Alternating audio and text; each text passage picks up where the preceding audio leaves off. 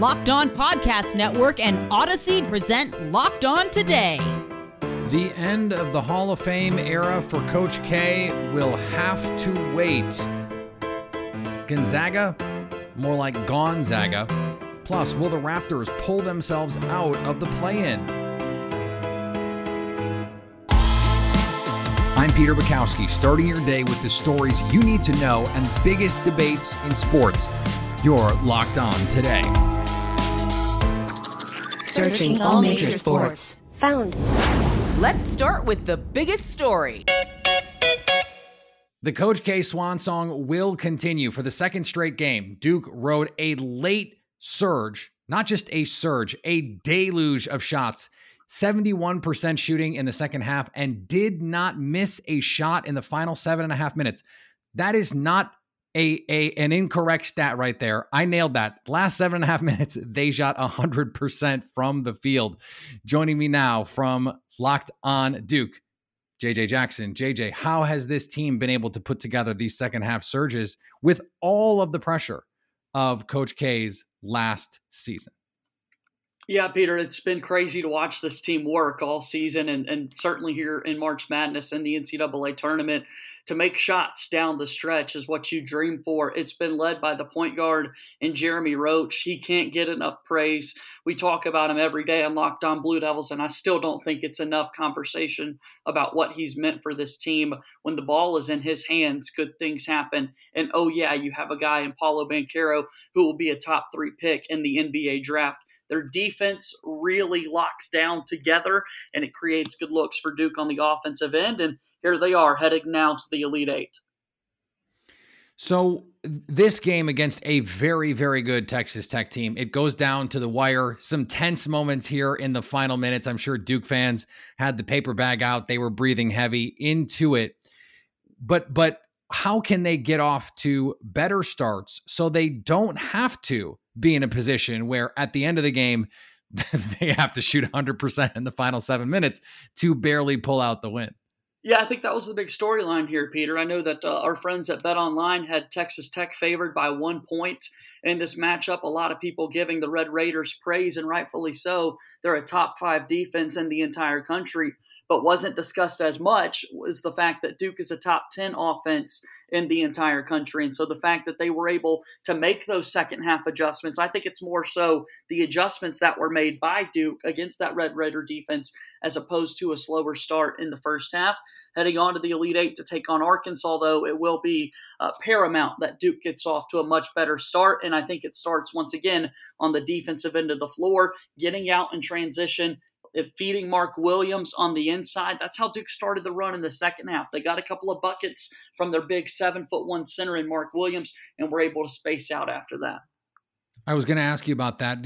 Arkansas, they're not a great outside shooting team, but they will guard you from the moment you step on the floor until the moment that last whistle sounds. So what adjustments, if any, do you think this team offensively, because we know they have individually the horses to get it done with potential lottery picks all over this team, what adjustments do you think they need to make to their approach so that they can score enough to win this game? I think it's always going to come back to three-point shooting for this Duke team because they're the most talented team in the country. When they want to score at the rim, they're able to do that. The big question is always this season, are the Blue Devils knocking down three-point shots from the outside? Against Michigan State in the round of 32, Duke only made 5 three-pointers. They only shot 13 because they had so many open looks at the rim.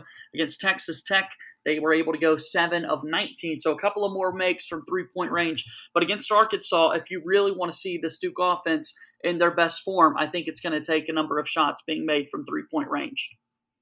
Coming up, Gonzaga? More like Gonzaga. Next. Now, here's what you need to be locked on today. Number 1 seeds had a tough night on Thursday. First Gonzaga, then Arizona, the top seed in the South region. The 5 seed Houston outplayed the Wildcats for 40 minutes, taking them down 72-60 behind suffocating defense and hot shooting on offense. Houston held Arizona to 33% shooting from the field while making their own shots from distance, putting together a 45% shooting night from deep. And Houston will have Villanova in the Elite Eight, with Nova getting the better of Michigan yet again. The Wildcats ousted the Wolverines 63-55 to move into the Elite Eight for the first time since the Wildcats won the 2018 National Championship over, you guessed it, Michigan. Jermaine Samuel scored 22 points, leading the way for Villanova. Colin Gillespie added 12 points. Both Gillespie and Samuels were part of that 2018 National Champion team. The Kansas City Chiefs added a veteran wide receiver to their roster on Thursday, a day after trading star wide receiver Tyreek Hill. Former Packer Marquez Valdes-Scantling signed a contract with the Chiefs, the team announced.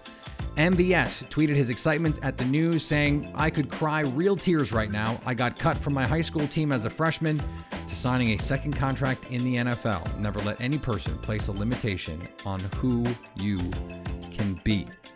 Awesome advice from a terrific football player. The Memphis Grizzlies say star Ja Morant will be reevaluated in 2 weeks as he continues to deal with knee soreness that has sidelined him for the past week. Thursday night, Memphis coach Taylor Jenkins said the team expects Morant back for the playoffs, saying, "We expect him to make a full recovery before the playoffs, and we're excited about that with 2.5 weeks left in the season." Here's what to look for on BetOnline, your number one spot for all your gambling needs. Sweet 16 action on the line again tonight, as two storied programs square off in an unlikely Sweet 16 matchup. The 11-seed Tar Heels of UNC face the 4th-seeded UCLA Bruins. BetOnline likes UCLA minus 2.5.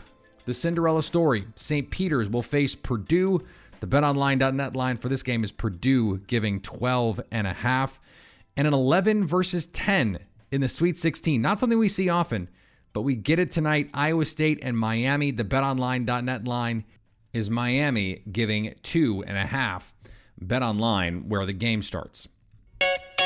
Here is another story you need to know. Gonzaga, more like Gonzaga, the number one seed in the West. They go down to the Arkansas Razorbacks 74-68. The Zags committing 15 turnovers in the game, and Arkansas took the lead with a little bit less than 17 minutes to go in the second half and never looked back. Joining me now from Locked On Zags, Andy Patton. And Andy, what was really the problem here for Gonzaga, who never felt like they had control of this game? Yeah, the biggest thing, we've talked about it a lot on the Locked On Zags podcast. As Andrew Nembhard goes, so do the Zags. And it's Drew Timme's team, and it's Chet Holmgren was the prized possession for the entire season. But ultimately, this thing came down to Andrew Nembhard. When he had bad games, he played poorly against Duke. He played poorly against Alabama.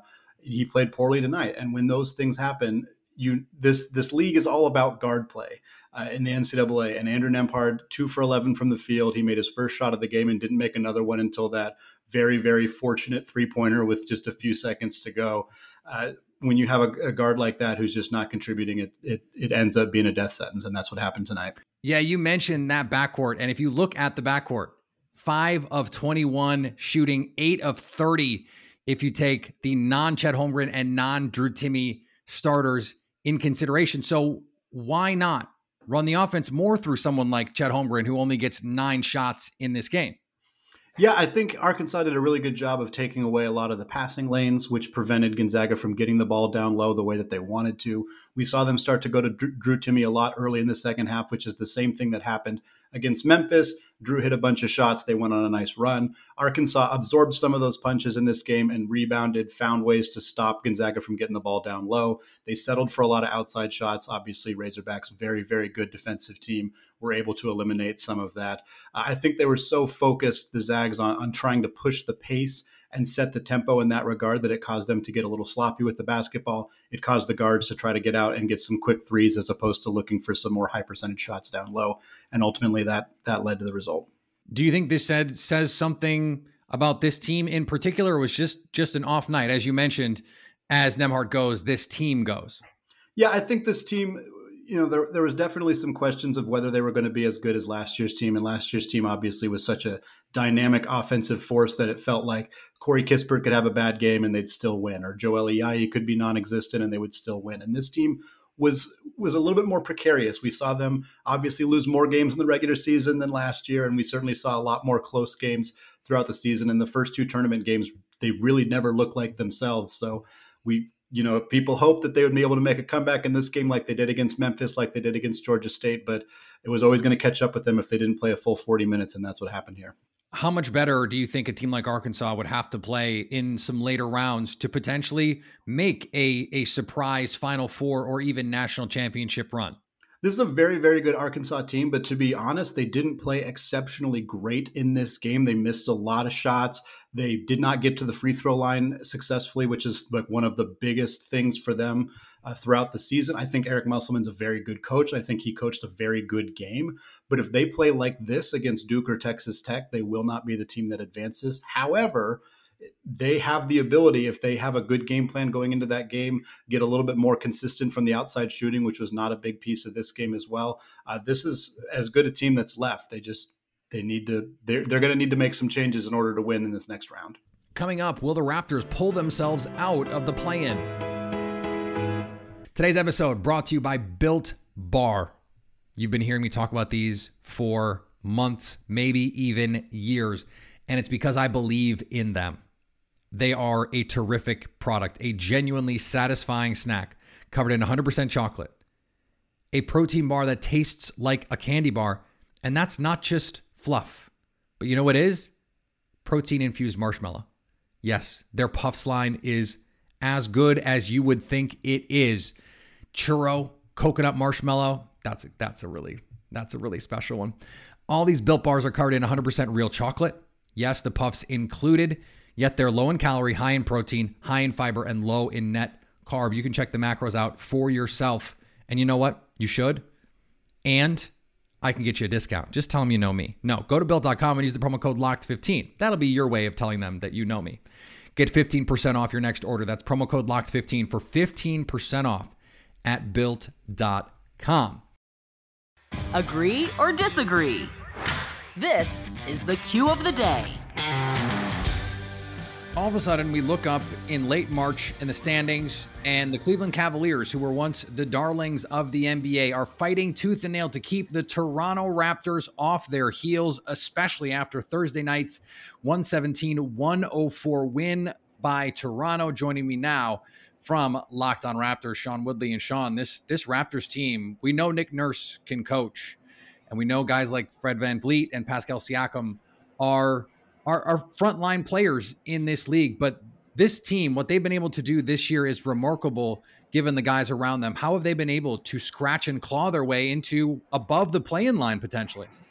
Yeah, I mean, this team, I think Pascal Siakam is kind of where it starts. I mean, tonight he puts up 35 points. He basically closes this game by himself, more or less sizing up poor Lauri Markkanen time after time after time. And he's been unbelievable. I mean, on my podcast on Locked On Raptors on Thursday, I dug into his All-NBA case, and it's a very legitimate case for one of those final spots on the All-NBA team among forwards. He's been that good. And then, yeah, the supporting cast around him is kind of the story of this Raptors team is that there have been positive progressions and steps taken by just about every important player. Scotty Barnes has been way better than expected. Siakam has become the better version of himself than he's ever been. Fred VanVleet becomes an all-star. OG Anunoby's been an excellent 3-and-D guy. And Gary Trent Jr., who wasn't available for this game against the Cavs tonight, has been scoring, crazy amounts of points in various games, 30-plus all over the place. So, yeah, it's just been a really great season for internal development, and you're seeing now the whole thing kind of come together with guys like Precious Achiuwa and Chris Boucher coming off the bench to fill out this rotation.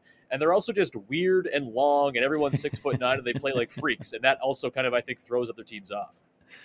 How do you think that changes in the playoffs? Because this is a young team, as you mentioned. Internal development has been a big part of it. They're going to play hard, and that is just going to carry them to a certain number of regular season wins. But this right now is a playoff team, especially if they can get above into that 6 line. They will be out of the play-in. They will be in a 7-game series. So how do they have to adjust, or how do they have to grow even further so that they can compete in a playoff setting? I mean, a lot of it, I think, is it's going to be a bit of a wait-and-see thing, right? This is a team that's kind of in fact-finding mode this season, and I think it's really important they get into a playoff series so they can see what this version of Pascal Siakam looks like in a playoff setting. I think it's going to be pretty good considering the way he's handled double teams and extra attention so far this year. That's going to be a really big element here. But also, I think the Raptors are a kind of team that maybe this season, if you're looking at them against the Titans of the Eastern Conference, they probably don't quite have the juice to beat a team like the Bucks or the Heat or even the Sixers. But I can tell you for sure, none of those teams are thrilled about playing the Raptors because they're a nightmare to play against. They make me tired just to watch them. They're flying around on defense. They play a confusing style that no one else really plays, so it's a lot to adjust to. And Nick Nurse, I mean, he's going to have a coaching advantage in most series, I would think. He's that good a coach. Outside of Erik Spoelstra, I'm not sure there's a better sort of in-game tactician who can get the most out of his team and press the right buttons. So, again, they have the capacity to surprise. I think this is more about having a really sort of hard try at it in the first round. And I think it's really important they get there to get some proof of concept for this team. It's kind of a lost year, honestly, if they don't get playoff games to really see if all that's happened this year actually matters when it matters most. So that's kind of the thing I'm keeping an eye on here is can they just kind of get 5, 6, even 7 games of good run just so you can kind of see the proof of concept going forward before the offseason starts. And finally, Metalwork may be to blame for sparking the fire that caused damage at Empower Field at Mile High Stadium in Denver on Thursday. An estimated 8 suites were damaged either by fire or smoke, and nearly 200 third-level seats were destroyed in the fire. A source said that the Broncos were having enhancements done to the East Club Lounge seating area when it appeared some metalwork sparked. And to think I thought it was just the Broncos letting Russ cook. Thanks for making Locked On Today your first listen. For your second listen, download Locked On Bets, all the gambling advice you need in about 20 minutes. Coming up Monday, who makes the Final Four? We'll have it all. So at least until tomorrow, stay locked on today.